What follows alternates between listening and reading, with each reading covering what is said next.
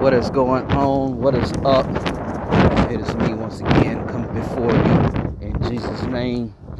Just to let you know that God is good and God is still on the throne and God still has all power in his hand. I'm out here walking around the track. I don't remember it's December. I do believe it's December 23rd. Michigan. We're in Michigan. I don't remember the last time I was able, to walk around the track in December in Michigan. Now, I am quite old, and I'm going through my brain, going through my memories. I don't remember this one. I don't remember the last time it was decent enough to walk around the track in December in Michigan. I just don't remember that. But this is not a normal year. Anybody you stress it means 2020, baby, it ain't no joke. No, my God. 2020 has exposed a lot of things too, though. It's exposed people who you thought were your friends that are not. You may expose some people who thought that they loved you, found out they didn't. You might expose some people who you thought were maybe expose some churches who said they would help you in your time of need, didn't. So it's a lot of things been going on. It's tested our faith. It's tested our will. So there's been a lot of things going on. Hopefully I'll apologize in advance for when I'm recording this with the wind, because this is day 2. I want to go before the God with you in prayer. And I just want to show the people who listen to this broadcast, a lot of times we believe in stereotypes, we may believe in cliches, we may believe in traditions and things that we've heard in churches and different churches and things like that. One of the things we've heard is don't go before God any kind of way. One of the cliches we heard is, well, you got to be in church to pray. You got to be in right standing to pray. You got to be on your knees to pray. And different things we heard in church that's not in the Word of God. And so because of that, you felt like you had to get right to be right. Not knowing that when you go before God, he qualifies you. When you're saved by God, when you're saved by the Holy Spirit of God, when you're saved by the blood of Jesus Christ, his blood sustains you. His blood qualifies you. His blood. The Bible says something very interesting. And the Bible says he has made us meet to be partakers of the inheritance of the saints in light. Meaning that when he says meet, that means he's qualified us. He's done it. You can't do it yourself. But he's done it for you. He's qualified you through his blood. Through the blood of his son, Jesus the Christ. The anointed one. The Messiah. The one that we're supposed to be celebrating his birthday in the next couple of days. Interested on somebody else's birthday. Everybody else wants a gift, but don't want to give him the gift of praise. Don't want to give him the gift of love, the gift of service to each other. We ought to consider that. We ought to consider him. Hallelujah. And what he's done for us and what he's still doing. He's worthy. And so what I'm doing is, last time I went before you, I was praying. I prayed before you while I was in the car driving home. Today, we're walking around the track, and we're going to begin to pray some words of prayer, because I want to show the people of God that the cliches. Let me ask you something. If you're sick, you don't wait to go to see the doctor. You go. You're going to hit that emergency room. When you're real sick. Now, I ain't talking about, but when you're really, really sick, no, you ain't thinking about no appointment. You're going to hit that emergency room. When you're really, really going through something. Glory to God. So tell me that you really need a prayer from God. You need a word from the Lord. You need an answer. But you're going to wait. But it's Monday. And you're going to wait until Sunday to make something happen to pray. Or you're going to wait until you think you can get right to pray and get an answer from God. There's folks who look at you right now. At church folks who look at you right now and say, that you shouldn't be praying to God, but they should pray for you, and they the only ones that can get a prayer through, but you can't do it. The devil is a lie. Where is your faith? Is it in people or is it in God? Start searching the scriptures. I want to pray for you as this 2020 comes to an end. I want to pray for you as that weeping man do it for a night, but joy cometh in the morning. Some of your night times have been all year long. You've been in the nighttime all this year. You've lost jobs and homes and apartments and wives, and some of you have lost loved ones and friends, and different things have been going on. But I'm here to tell you that trouble don't last always. I know folks out here have been mocking. In the midst of this pandemic, in the midst of all this stuff that's going on in the world, you still have people who have enough time to mock and to say, where is God? Or where is your God? And I do have an answer for that person who wants to mock. Where is my God? Sustaining me through the midst of all this. Sustaining me and keeping me through the midst of all this. But if I was to be found worthy, hallelujah. If I was to be found worthy right now, hallelujah, and privileged enough to meet him, then so be it. But I thank you right now, Father, Rebo Shakarabaha, that our faith is not in the wisdom of man. Our faith stands in the power of God.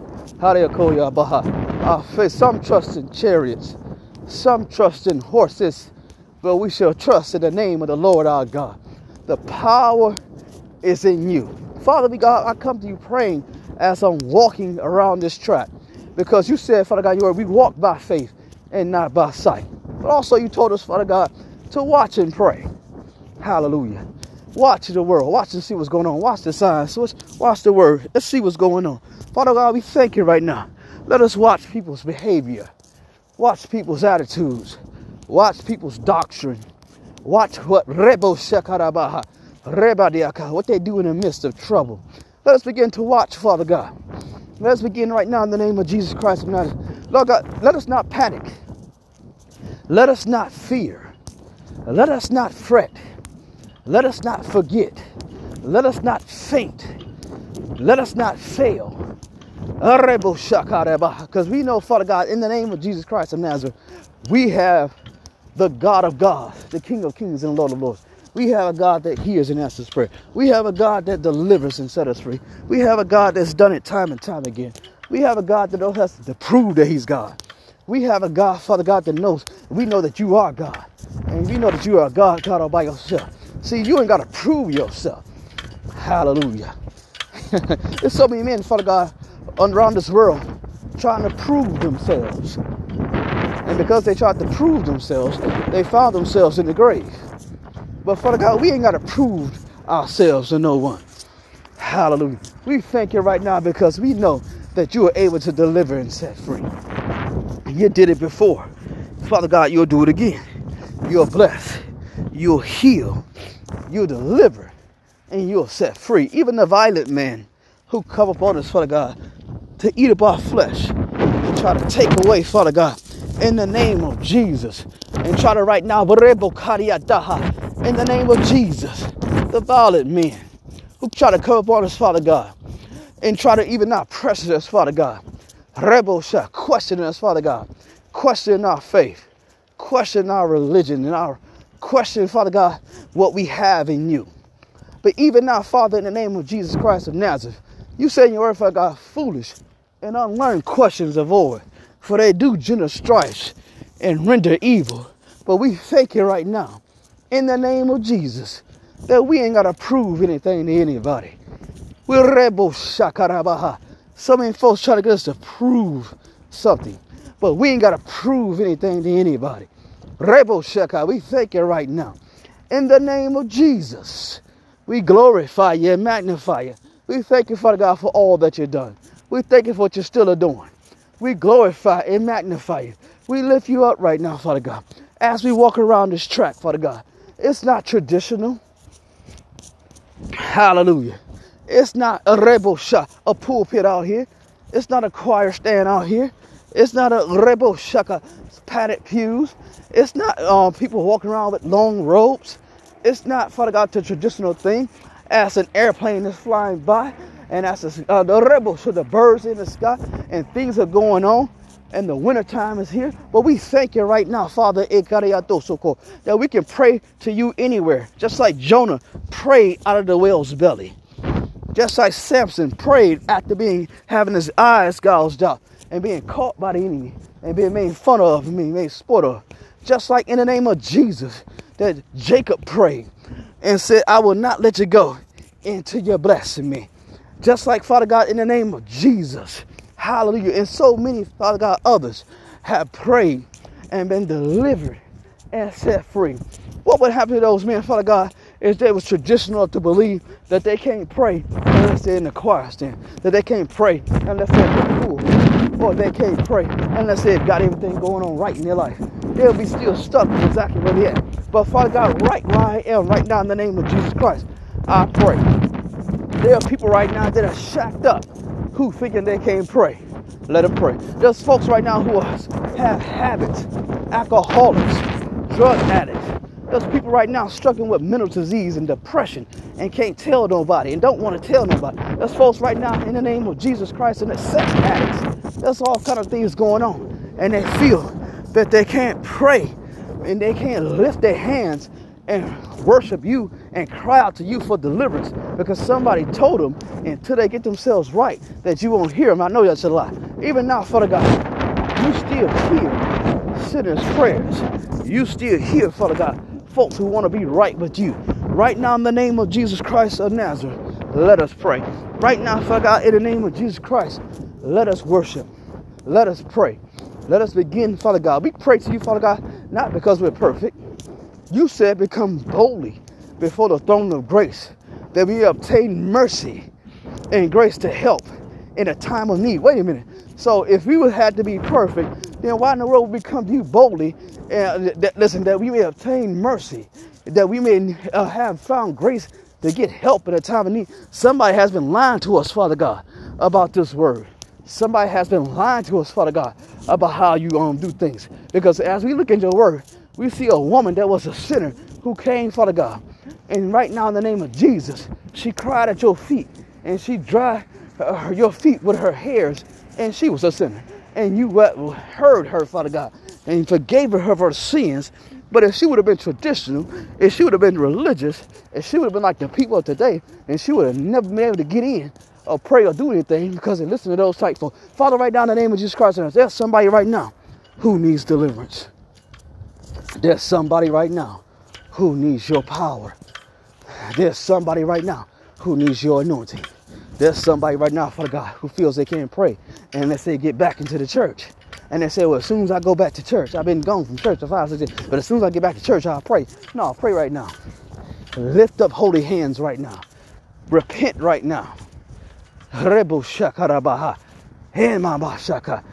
folks believe that you can't get forgiveness of sin unless they approve of it.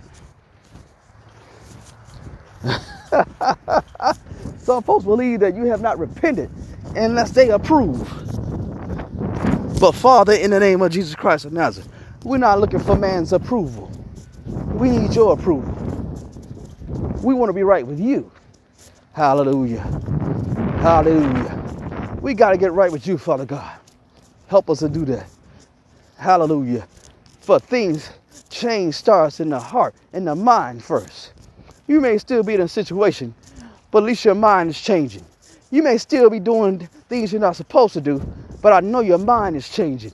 Some of you right now, in the sound of my voice, you're still in a mess. You're still at the dead-end job. You're still sleeping around and this and that and the other. You're still doing the drugs. You're still doing different things in your life that are detrimental to your body, your health, and different things in your salvation and your spiritual health. But you haven't changed your mind about it. Your mind is changing. Some folks think you're supposed to get out of stuff just right away. As soon as somebody come and wave their hand and you gone and you out of the thing. It don't always work like that. Some people take time to work with. Some people take time to work with. Some people are delivered daily.